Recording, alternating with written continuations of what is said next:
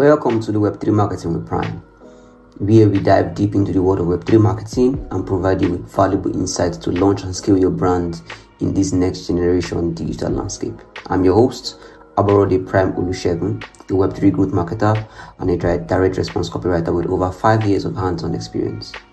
In this episode, the very first episode, we'll be talking about community building and why your community is important for your brand that you're looking to launch in the Web3 ecosystem. Coming from Web2 world, one of the things that we typically understood is how when we are going to launch a brand, what we do is we first get the product, we figure out who the target audience is, or we find a problem, create a product for the problem, find the target audience and market the product to them. That's kind of the typical way we would literally just run a campaign in a very, very summarized process. But with Web3, the landscape has changed. We can't just find a problem and then find people. We actually need to find people first with the problem, build a community first. Typically in Web2, the community happens at the end. The community is made up of people who bought the product. For e-commerce brands, this would typically be people who you normally send your post-purchase flows to them, right? People who have actually bought, people who you segment by the average order value and the lifetime value to the brand. But then the community building process for Web2 brands starts at the end of the funnel. For Web3 brands, it starts at the beginning. We build the minimum viable community first. Now, the minimum viable community, akin to the minimum viable product idea, is where we build a small set of community members who align with the goal of the brand. Now, when we build the small set of the community members, we know, okay, everybody in this community, 20 of them, 30 of them, very, very small group of people. Okay, these 30 people, these 40 people, these 50 people have one thing in common. They have this particular problem in mind.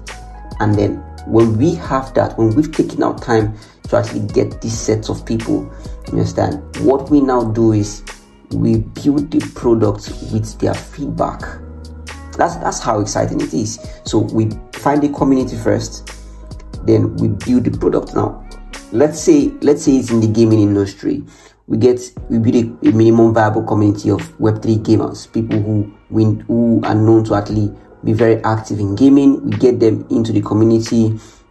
We share the vision and the market plan and the product plan for the brand. But we get them into the community, and then we build the products. They test it. They give feedback. We iterate the building. We literally build the product for these people. They are the first set of people, the beta testers, the first adopters, the early adopters of the product. Now, we are doing this with the mindset that these sets of people are the data representation of everybody that looks like them. So the product is to reach out to the marketing, the gaming industry, the gaming industry. Now we've built a minimum viable community of Web3 gamers. Now when we do that, and then we build a product that these people, this minimum viable set of community members, these early adopters like, and we've iterated over a long period of time. The best way to call it is co-created. Like, we've co-created the brand alongside them. You understand? Iterating and building and growing and finding different touch points that actually get the peak interest, right? And building the product. What we now do is we now launch the products, you understand, and target the rest sets of people who these products actually will be of help to. When we do this, we've not launched a product off the bottom of our head based on the fact that there is a problem and people need solution. No, we've launched a product based on the fact that we built a product that people want to use based on the feedback and data we got from the initial adopters. Now, when we launch the product, we actually launch the product into the Web3 ecosystem, and then we try to target people who are basically our target audience. Now, this entire back and forth of launching a Web3 brand that is literally going to do well is only possible because we took our time to understand and appreciate the value of the community. Now, the community in this sense is the MVC, the minimum viable community. They are the early adopters. Nothing is possible without them. In Web3 parlance, they are the OG members who came first, members who believed first, members who used first, right? And then everything we do, from building the product to launching the product, they had a major involvement in this entire launch process. This is literally how you build with the MVC. This is how you build with the community, and it's very different from Web2. And then while it's very different from Web2, if you look at it from the Web3 lens, it actually highlights that culture of community, that culture of decentralization, because bulk of what we do is not what we like. We don't build features that we like, we build features that they like, features that they will use. And if, let's say, we build a product and we notice that while they were testing, 90% of them tend to stay at a certain part of a product and not use the other part of a product, we don't need a soothsayer to tell us that this particular part of the product where they mostly interact with is a tipping point. It's a point that majorly highlights the value of the product. If they don't have interest in the other part, it means that majority of the other ecosystem will likely not have interest in the other part too, right? The reason why we can actually make all of these informed decisions, make all of these decisions that are very, very essential to the product building, is because we have a community.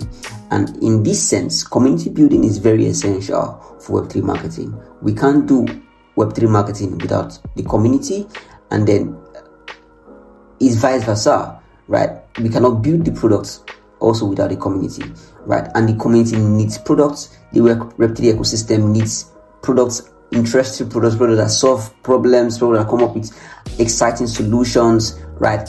And this entire idea is literally how you launch your products, how you execute Web3 marketing with community. Many brands tend to make a mistake launching products that have no data and feedback backing their use case.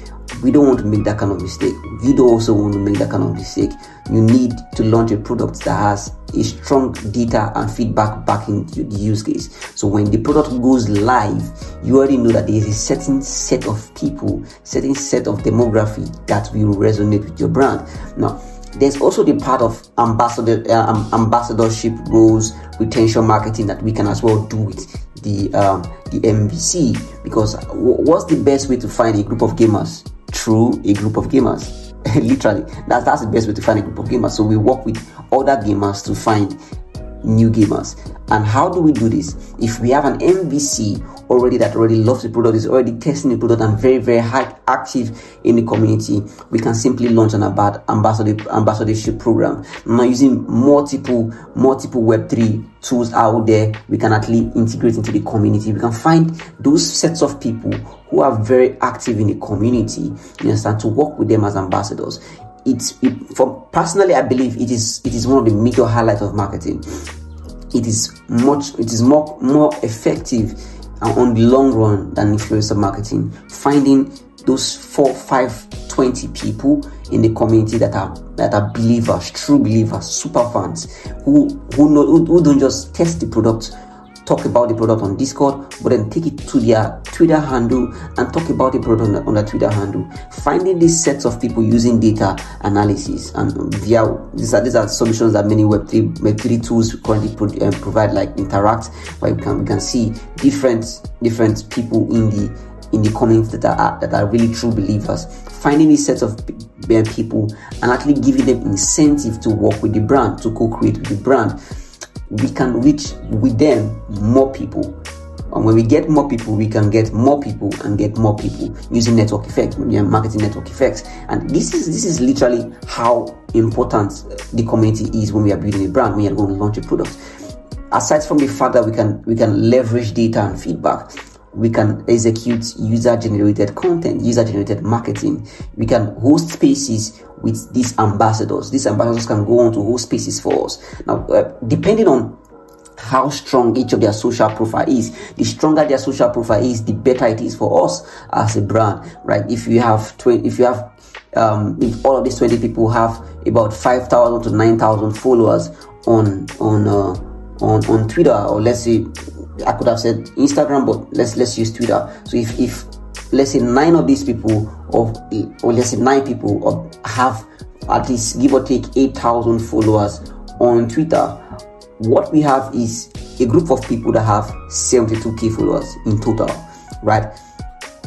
They are not influencers, they are just active builders, they are just people in the Web3 space. They should not be influencers in the first place, right? If they're the influencers, it literally trumps the entire idea we're trying to build, because it's very difficult for you to see an influencer who's a true believer in the product. They're literally there for the money. They have to see how they can offer their services, right? We want people who are really true believers, right? And we get these people, let's say each of them have 8,000 followers or 4,000 followers. Now that is a huge amount of followers that they have, and if they're just random people who are believers in the Web3 ecosystem, who are building, who are creating content online already, it helps the brand, because they are already known in the ecosystem, in the gaming ecosystem, in gaming subsector within the Web3 ecosystem, to be people who create content. Now we can actually work with these people, create content for the brand, create content with the brand, to actually get the name of the brand out there. It's exciting, literally exciting, because now we have user-generated content that we can actually take and feed back into the top of the funnel for marketing, into all of the different channels that we have, that we are looking to actually test, right?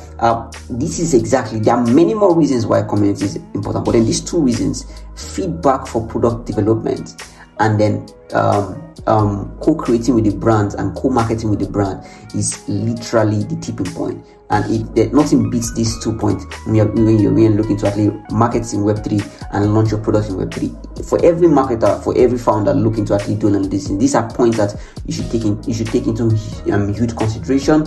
And then I hope that while you do that, there are things that will actually help you get the result that you're looking to get. That's all for now for this session. Thank you for taking out the time to listen. I hope it was helpful in any way. Have an amazing day. Bye bye.